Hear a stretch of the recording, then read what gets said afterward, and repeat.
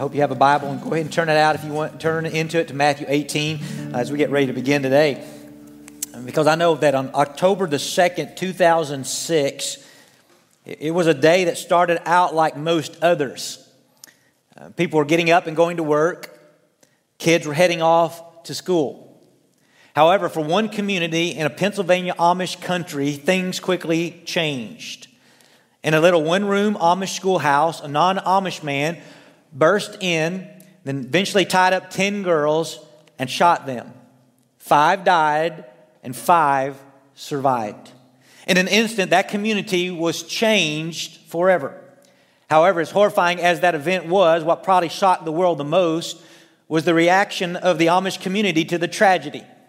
Within hours of the shooting, the people of Nichols Mine announced that they had forgiven the attacker.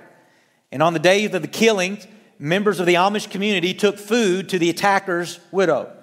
And 6 days after the shooting, families who had just buried their daughters attended the attacker's funeral, who had killed himself when the police stormed the school. As money poured in from around the world to help the Amish community, which was suffering with many medical bills, they diverted funds to the killer's family, even though, again, many victims still faced large medical bills of their own. Their actions stemmed from their belief that God wants us to forgive. And as they displayed these amazing actions, they showed the world this, that faith is forgiving. Now, we hear a story like this one, and though we are amazed at the actions of those in Nichols Mine, we still want to ask the question, is that really how God wants people of faith to respond? Does faith really mean forgiving in such a radical way?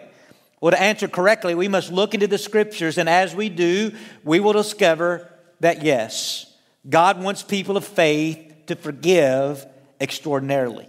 To begin, let's look at a passage found in Matthew 18. In Matthew 18, we see Jesus teach many good things about dealing with those who we have a disagreement with or who we need to forgive. Beginning in verse 15, Jesus gives the great guidance that if someone has sinned against you, the first thing you do is you go to them one-on-one and try to get it resolved there. If you can't then get it one-on-one, he says, then you take somebody else with you and you try to get it settled between the three of you. And if you can't get it settled there and it's a church matter, then you take it before the whole church body. All right, so he gives us that guidance. Well, then in verse 21, we see Peter ask a very relevant follow-up question when he said this. Then Peter came and said to him, Lord, how often will my brother sin against me and I forgive him? As many as 7 times? And Jesus said to him, I do not say to you 7 times, but 77 times. What Peter is wanting in a way to know was, what is the minimum requirement for forgiveness? In other words, how many times do you forgive before you don't have to forgive anymore? And Jesus made it clear that you don't keep track of how many times you forgive. The reality of Jesus' words is simply this, is that you keep forgiving. There is no limit to the times that you forgive someone. After that stunning reply to Peter, Jesus continues and he tells a parable that I want us to look at today as we consider the importance of forgiveness to a person of genuine faith. Let's read how it begins in verse 23. Therefore, the kingdom of heaven may be compared to a king who wished to settle accounts with his servants. Now let me pause and let's remember when Jesus began this lesson, he said the kingdom of heaven may be compared. Therefore, what we need to see clearly is, as we read here, Jesus is giving an earthly example that we can relate to, but its meaning goes much deeper. The truths that we are going to see taught here are truths that teach us about God and what faith should look like. This is not just a good story. And so as we read, we must not only consider the surface level storyline, we must consider the spiritual truth that Jesus wants us to see. Because what we really are going to see is God, His heart, and His desires for those of faith. So let's keep reading about this king settling his accounts. When he began to settle, one was brought to him who owed him 10,000 talents.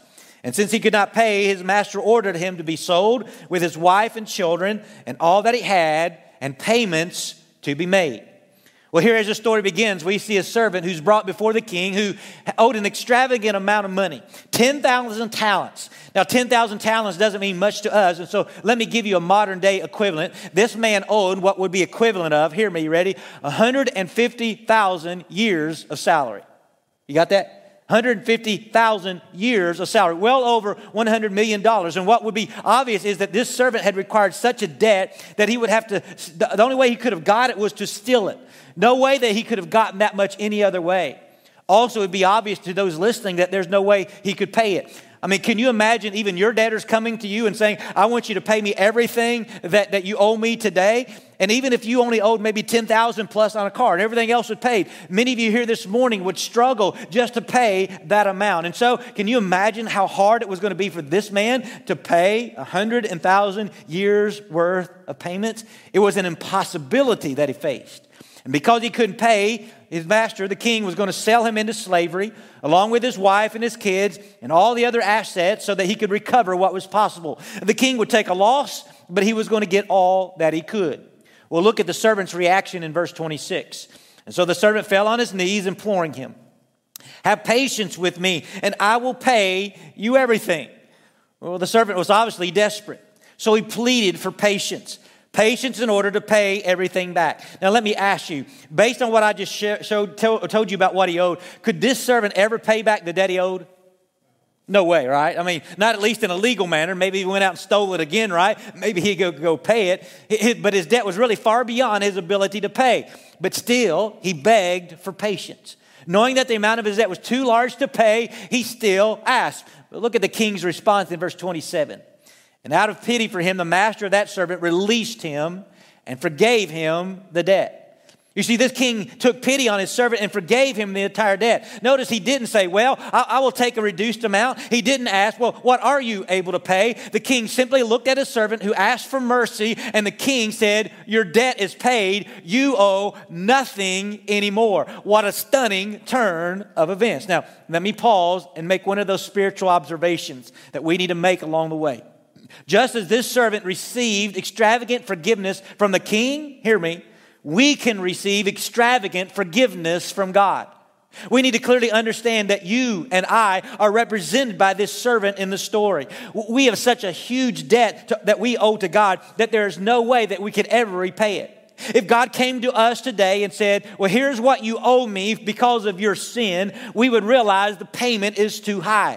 Because God is a holy God and perfect in every way, even what we would consider the smallest sin would require a hefty price. And so when we look back on our lives and consider all the sin that we have ever done, we know that we owe too much. In fact, the scripture is very clear, the price of our sin, because in Romans 6:23 makes it very clear that for the wages of sin is death.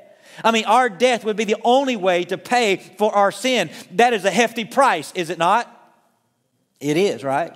But thankfully, the scripture reminds us that God is like this king in the story.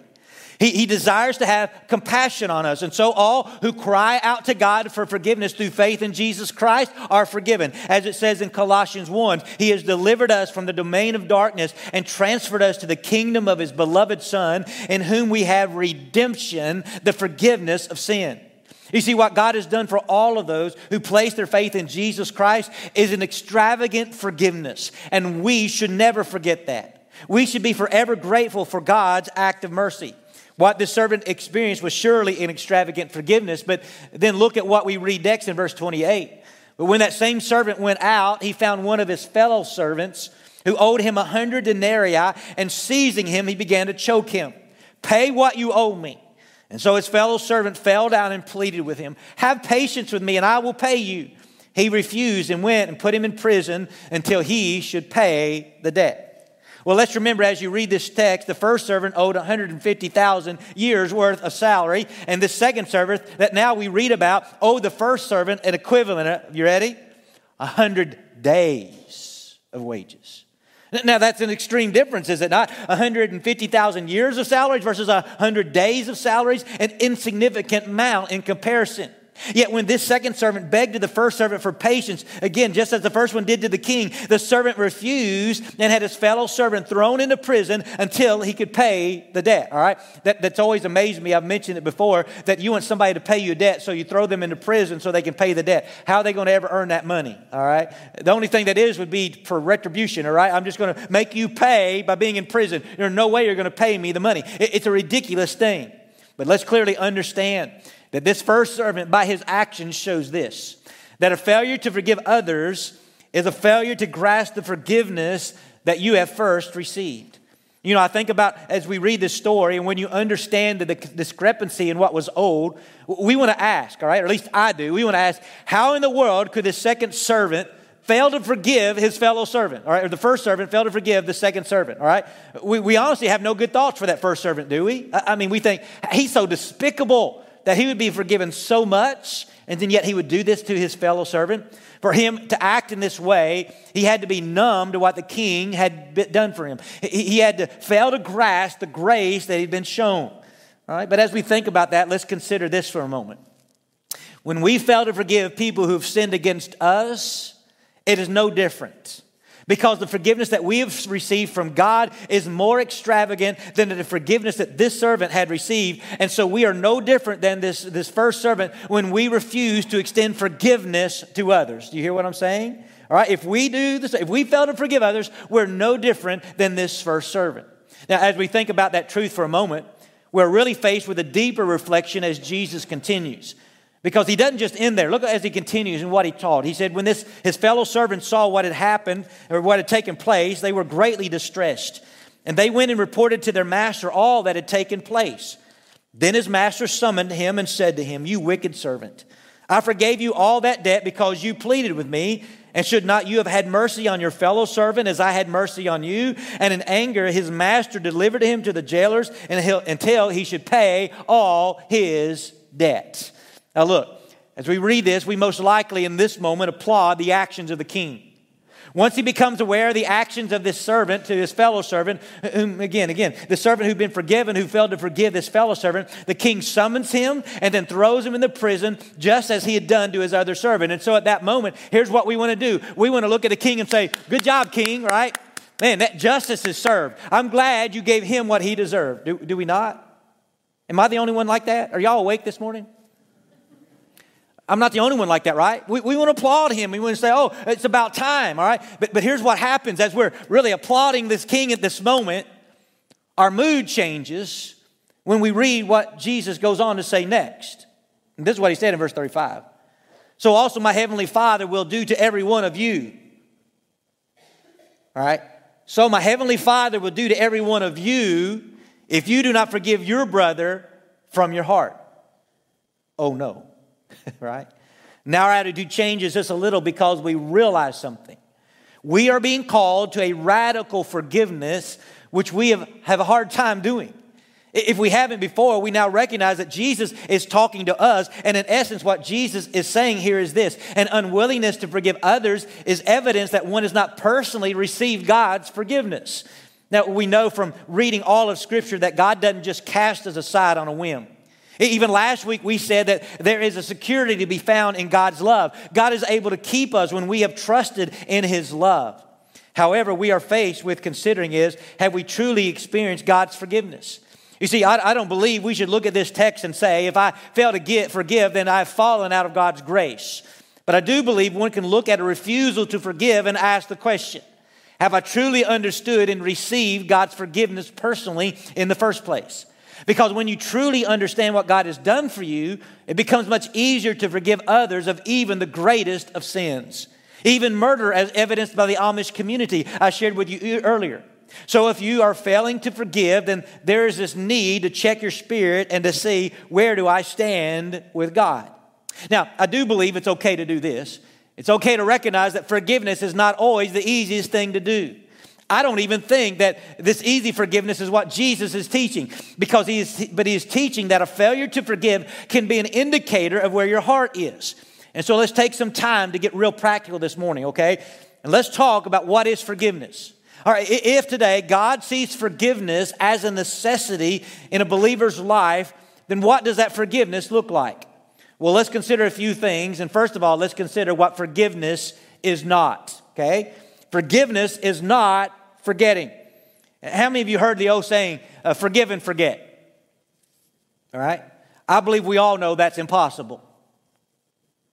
Yes? All right. The human mind is an amazing thing and sometimes a frustrating thing, because most of us realize that the things that we have a tendency to remember the most are the bad things. Therefore, when someone does something against you, you have a hard time ever forgetting it. And so if you buy into the lie that forgiving is forgetting, then you will be most miserable because in a way you cannot help but remember. In a moment we will talk about what to do with the memory, but you cannot help when an old hurt comes up, which it surely will. You need to know that just because you haven't forgotten doesn't mean you haven't forgiven. In fact, the Amish community I mentioned earlier, 10 years after the event, held a special picnic to remember the day. They may have forgiven the killer, but they had not forgotten what had happened. Okay. Next, forgiveness is not no pain. Now, this relates some to the first point I made, but just to mention, this goes a little bit deeper because you need to understand that just because you forgive someone doesn't mean you'll never feel the pain again. In fact, Aaron Esch Jr., who was one of the boys in the one-room schoolhouse the day of the attack, who was let go just before the killings took place, said 10 years after the event, the heartache is still there. I take it one day at a time. Remembering something doesn't mean there will always be pain, but honestly, often the memory of a hurt can bring the pain to the surface again. And because we are emotional creatures, we cannot just turn the emotion off. I mean, the only way for you, honestly, folks, to ever get rid of the pain of all the hurt in your life is you have to become an emotionless robot. And who wants to be an emotionless robot? None of us, right? I hope we don't. I don't think that's our goal, and it shouldn't be, all right? And we shouldn't be surprised when even the pain of the hurt that someone has caused you many years earlier comes back. But just like point one, just because you hurt again doesn't mean you haven't forgiven. You can move to forgiveness, but still hurt. Now, as we consider the need to consider that forgiveness, or continue, we need to consider that forgiveness is also not ceasing justice. For some believe that in order to forgive someone, you must free them from any consequences. But that's not necessarily true. In fact, freeing someone from the consequences of their hurtful actions could be the worst thing in the world for them, could be the worst thing for them in the long run, because consequences are there for a reason, ultimately to prevent future misdeeds. Therefore, forgiving someone does not mean you cease wanting justice. For example, the parent of a child killed by a drunk driver might be able to forgive the perpetrator. However, that doesn't mean that the driver should not suffer jail time or suspended license or fines or whatever offenses that it warrants, all right? Whatever it warrants, okay? Even the parents in the Amish tragedy had said, had the shooter lived, they would have wanted justice served. You see, forgiveness obviously means hoping that whatever consequences come would rehabilitate the perpetrator, but it doesn't mean justice stops. I believe some people refuse to forgive because they believe if they forgive, they have to stop hoping for justice, when that's just simply not the case. Also, forgiveness is not making it easy to be hurt again. Just because you forgive someone doesn't mean you ignore the offense and let someone hurt you another time. They may choose to hurt again. What I've found is people who hurt often hurt in repeated. All right, they're repeat offenders. But you have to, at times, set up boundaries to keep offenders from easily hurting you. It is why at times a spouse that has been abused has to separate because of the physical danger that is likely. Just because one forgives does not mean you put yourself back into harm's way or even be manipulated by the offender saying, if you really forgive me, then you would welcome me back. No, at times boundaries have to be set to prevent the likelihood of a future hurt. And then last, forgiveness is not a one-time event. Because we can't forget, because hurt often resurfaces, and because consequences linger, and because boundaries have to be set, one who is hurt is faced with the reality that you have to reaffirm your decision to forgive time and time again. Now, forgiveness in a way is in the past. I mean, it's an event. There has to be that time where you say, I have forgiven, all right? But in a way, forgiveness must be a lifelong process as you continue to forgive in your heart over and over again. Now, here's what I know. I hit those 5 things very quickly, but I felt it necessary to touch on what forgiveness is not. But here's where I really want to focus our time today is what forgiveness is. Because if we can understand what forgiveness is, then maybe we as people of faith can demonstrate forgiveness to a world that needs it. Because we know God desires, all right, the faith that's forgiving. And so we need to know, what is forgiveness? Well, forgiveness is first this. It's praying for those who hurt you. I believe everyone who gets hurt would say forgiving someone can be hard. Would you not? How many would say it's hard? All right, you would? Unless you are that rare person who seems to move on quickly, most people struggle to forgive, at least completely. So how do you start to forgive?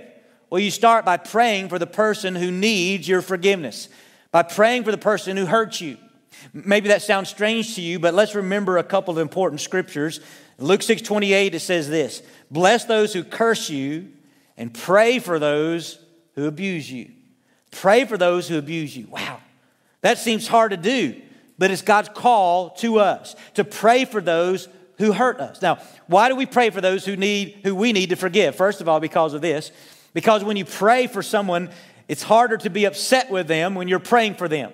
I mean, since you're praying to God, you're praying to the one who created everyone, who loves everyone, who wants to redeem everyone. And when you pray to Him, it should be hard for you to be angry at His people. Then when you pray, God is at work in your heart to change you. See, let's remember this. You are aware of this, right? Prayer is never meant to change God. Y'all know that, right? God is the same yesterday, today, and how long? Forever, right? So He's not going to change. So what is prayer about? It's not about changing God. It's about changing us, me, you, right? It's about us. And so when you go to God in prayer and you begin to pray for this person who you need to forgive, what God begins to do in your heart is move you to a place of forgiveness. Because here's what I know, all right? If you're praying to God and God wants you to forgive and you're praying about someone you need to forgive, where is He going to move you to? A place of forgiveness, right? Again, I know in my life there have been various times when I've been struggling to forgive someone that I started by praying for them and by asking for God to change my heart and to work in my life and work in that person's life and work in the hurt that was there. And here's what God did. In the midst of that, God, again, give me the ability to eventually forgive them, all right? And what I've discovered, again, when I begin to pray, God changes my heart and it eventually comes. Now, I'll say this. It might take many, many prayers. There's been times I've had to pray for forgiveness, and it wasn't a one-time prayer. It wasn't a two-time prayer. It wasn't a three-time prayer. It was a many, many-time prayer. But the more I prayed, eventually God gave me release and allowed me to have that forgiveness in my life, all right? Because God wants us to pray. On top of that, let's remember when Jesus taught us to pray, He said, and forgive us our debts as we also have forgiven our debtors. We want to pray to God for His forgiveness, but what if God's forgiveness of you is the same measure as the forgiveness you give to others? If that was the case, let me ask you, would you be forgiven by God today? If not, pray for those who have hurt you until you are able to forgive and able to pray sincerely. God, forgive me as I have forgiven others. You see, forgiveness is praying for those who hurt you, but then forgiveness is also releasing bitterness. Let's be honest, when we fail to forgive someone, okay, when we fail to forgive someone, something begins to grow inside of us that's not good. Yes? Shake your head this way if you agree. Something begins to grow. It's this bitterness that begins to grow inside of us. And it's bitterness that if it's not dealt with can eat away at our soul. That's why in Hebrews 12 it says, see to it that no one fails to obtain the grace of God, that no root of bitterness springs up and causes trouble, and by it many become defiled. You see, if you let bitterness grow, it would cause much trouble. Sometimes even trouble for innocent parties who have to interact with you, because bitterness often causes many negative things, including being mean and hateful and all those things, right? That is why even in Ephesians 4, we're told this, let all bitterness and wrath and anger and clamor and slander be put away from you, along with all malice. Be kind to one another, tenderhearted, forgiving one another as God in Christ forgave you. I love the way this is stated. When it says, put it all away, put it away, put all that malice, put that hatred, put it out of your life. It reminds us that we have to choose to put bitterness out of our lives. We have to release it and not hold on to it. What we are called to do reminds me of a medieval story. The story is told of these two monks who one day they were traveling down the road, and as they were traveling, they came to this rough river that was very difficult to cross. And as they approached that river, there was a lady sitting next to that river, and this lady turned to the monks and said, listen, can you help me get across the river so that I can make my way home? Well, one of the monks, because he knew in their religion it was forbidden for them to touch one of the opposite sex, just quickly turned his head to try to ignore the lady, all right, because he didn't even want to acknowledge the request. But then the second monk, having compassion on the woman, took her up in his arms, walked across the river with her, put her down on the other side. The lady, just being thankful for what this monk had done, turned and thanked him and then went on her way. Well, the two monks, after that, they began their journey on, and after they had walked many, many miles down the road, the first monk turned to the other monk in disgust and said, I can't believe you picked up that woman. You know we're never supposed to touch the opposite sex. The compassionate monk replied, I put her down miles ago, yet you continue to carry her in your heart. Ouch, right? So often we carry things in our lives that we should have put down a long time ago. I've even discovered that the person who has hurt me and I'm bitter towards has often moved on while I suffer with the bitterness. You see, God calls us to release this bitterness. Releasing bitterness doesn't mean you're overlooking what someone has done. Releasing bitterness simply means you are trusting that person and the harm he or she has done to you to God, knowing that God can take care of both you and the other person. In fact, maybe Stephen Nolt said it best as he studied the forgiveness of the Amish community, co-authoring a book entitled Amish Grace, How Forgiveness Transcends Tragedy. He noted this, that if that killer had lived, that in the Amish community, listen, the decision to forgive the killer would have been collective. In other words, they would have all chosen to forgive and about giving up the right to revenge and grudges. Giving up the right to revenge and grudges. And that's probably a good understanding of what releasing bitterness is about. It's giving up revenge and grudges. God's call on our lives is to stop harboring the feelings of hatred and to give up the need for revenge and to trust that hurt to Him. All right? That's what He wants us to do. And because releasing bitterness can be hard to do, you need to also know that forgiveness is this next thing. It's keeping your eyes on Jesus. Look at what we're told to do in Colossians 3. Bearing with one another, and if one has a complaint against another, forgiving each other, as the Lord has forgiven you, so you also must forgive. This is not really the first time we've seen a similar statement, but what is key here is looking to Jesus as our example. You understand? You forgive as the Lord has what? Forgiven you, right? When you struggle with forgiveness, what you do is look to Jesus and say, I didn't deserve your forgiveness, but you gave it to me anyway, and therefore, you name the person who's offended you, they don't deserve my forgiveness either, all right? But I'm going to forgive them as you have forgiven me, all right? You see, that's what God wants us to do. That's what it takes. Looking to Jesus and saying, Lord, I'm looking to what you did for me, and it's amazing. I didn't deserve it, but God, you gave it to me anyway. And so God, now I'm going to give forgiveness to those in my life who may not deserve it. You see, the world's not going to understand that. But the forgiveness that God has given to us through faith in Jesus, does it make sense? Does it make sense that God would forgive you? Absolutely not. All right? So if you have received His forgiveness, then you should look to Him and follow His example. We forgive as the Lord has forgiven us. And this is one reason why it's fair to even question whether one who fails to forgive has actually placed his or her faith in Jesus. The forgiveness that we receive is so great that it should compel us to forgive others. You see, at this point, forgiveness, I'm sure, seems like a big deal. Does it seem like a big deal? All right. Maybe for some a little impossible. Yeah, don't raise your hand if that's you, right? But this last thing that we're going to see that forgiveness is for a believer is really going to challenge us, because I really haven't said anything yet, right?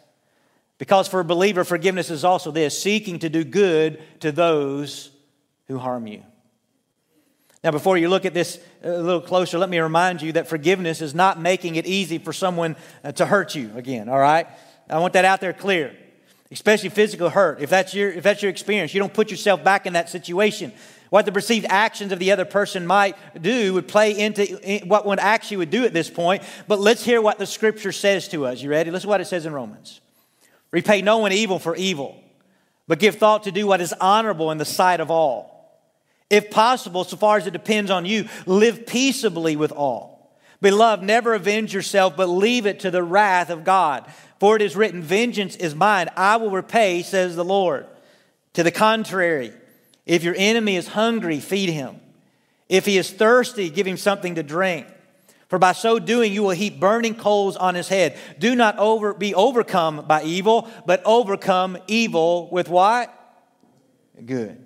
Maybe these verses led to the famous expression, two wrongs don't make a right. And that's true, is it not? God surely doesn't want anyone who has been done wrong to then take that as justification for the wrongdoing of their own or to do wrongdoing in return. God never gives us that right. God's word clearly says you seek to do what is honorable even when you have been done evil. We can take such an approach because we are told here that vengeance belongs to the Lord. One of the reasons, hear me, one of the reasons today you can release your bitterness that we talked about earlier is because you don't need to seek revenge. God can do a better job of vengeance than you. Do you hear me? Instead, God wants you to do good to your enemies. Help someone who has done you wrong. Do something for them that they need. Let me give you an example, all right? What if the person who did you wrong used to be a good friend? No one's ever had a good friend do you wrong here, right? No one ever has. But let's pretend. That person that did you wrong was a good friend. It may have been years ago. And here's the reality. It fractured your relationship so much you haven't spoken since. Well, what if you hear all of a sudden that this past friend now has cancer? What would your reaction be? Would you rejoice that this person had cancer saying, oh, they're getting what they deserved, all right? I hope not. Instead, hope or ask this question, would you reach out to them instead and offer up prayer, even help? I hope so. Sometimes an act of kindness instead of revenge is the very thing that sparks reconciliation. And in fact, I have seen personal examples of this happening. In fact, when this scripture says that by treating your enemy with kindness, you heap burning coals on his head, it doesn't mean you cause them pain, all right? That's what some people say. Oh, yeah, I'm going to cause them pain. I'm going to heap coals on their head. I'm going to burn them up, right? Y'all awake, right? That doesn't mean that. The imagery here most likely goes back to an image where people would have burning coals on their heads of repentance, where they had repented from something, and this was a symbol that they had repented, all right? And so what this imagery is, that you would treat them in such a way that you would lead them to see the errors of their way, that they would repent and change and do right. Who knows, that they might even come to you and say, I'm sorry. All right. Listen, surely it's safe to say this, reading all the scripture, it's not God's heart that we would have actions that would seek to cause hurt to somebody, would it? I think it makes sense to say that God would want us to have actions that seek to bring, peace and reconciliation and repentance rather than this physical pain. Whatever is the case, here's what's very clear from scripture, that God desires that we return evil with good because faith is forgiving. Now, let's pause for a moment, because before we close, I want to ask some questions. There's a type of forgiveness I just describe your life. I hope so, because I truly believe, looking into the scriptures, this is the kind of forgiveness that should be present in the life of a person of faith. See, faith, no doubt, is forgiving, and so we are called to forgive in this way. If your life of faith is not described by a forgiveness that is praying for those who hurt you and releasing bitterness and keeping your eyes on Jesus and seeking to do good to those who harm you, then you need to take a few moments to consider why. Why is this not my kind of faith? Why am I not living this out? So question number one is simply this. Do you really have faith? The first thing you have to ask is, do I have faith? That question is of the utmost importance. In fact, maybe you are not a forgiving person because you've never received God's forgiveness yourself. If that is the case, before you can ever hope to forgive others, you need today to receive God's forgiveness. The forgiveness that comes through faith in Jesus Christ. Hear me, Jesus did live that sinless, perfect life. He did offer his life of a sacrifice for your sin. Jesus, you remember, even asked the Father while hanging upon the cross, Father, forgive them, for they know not what they do. Did he not? Then he died for your sin and mine, and 3 days later rose again so that he would give us the opportunity ourselves to be forgiven as he overcame sin. But then he also is giving us the opportunity to be forgiving people. And so the question that you have to ask today, if you look and say, I don't have that kind of forgiveness in my life, let's stop and ask the question, have you received God's forgiveness today? If not, where it starts for you today is crying out to God and saying, Lord, please forgive me. This is the day to confess your sin to God. This is the day to ask Jesus into your heart and by faith, trust in him and receive God's amazing, extraordinary forgiveness. God wants to forgive you today. And so if you've never received it, you reach out to it this afternoon or this morning, all right?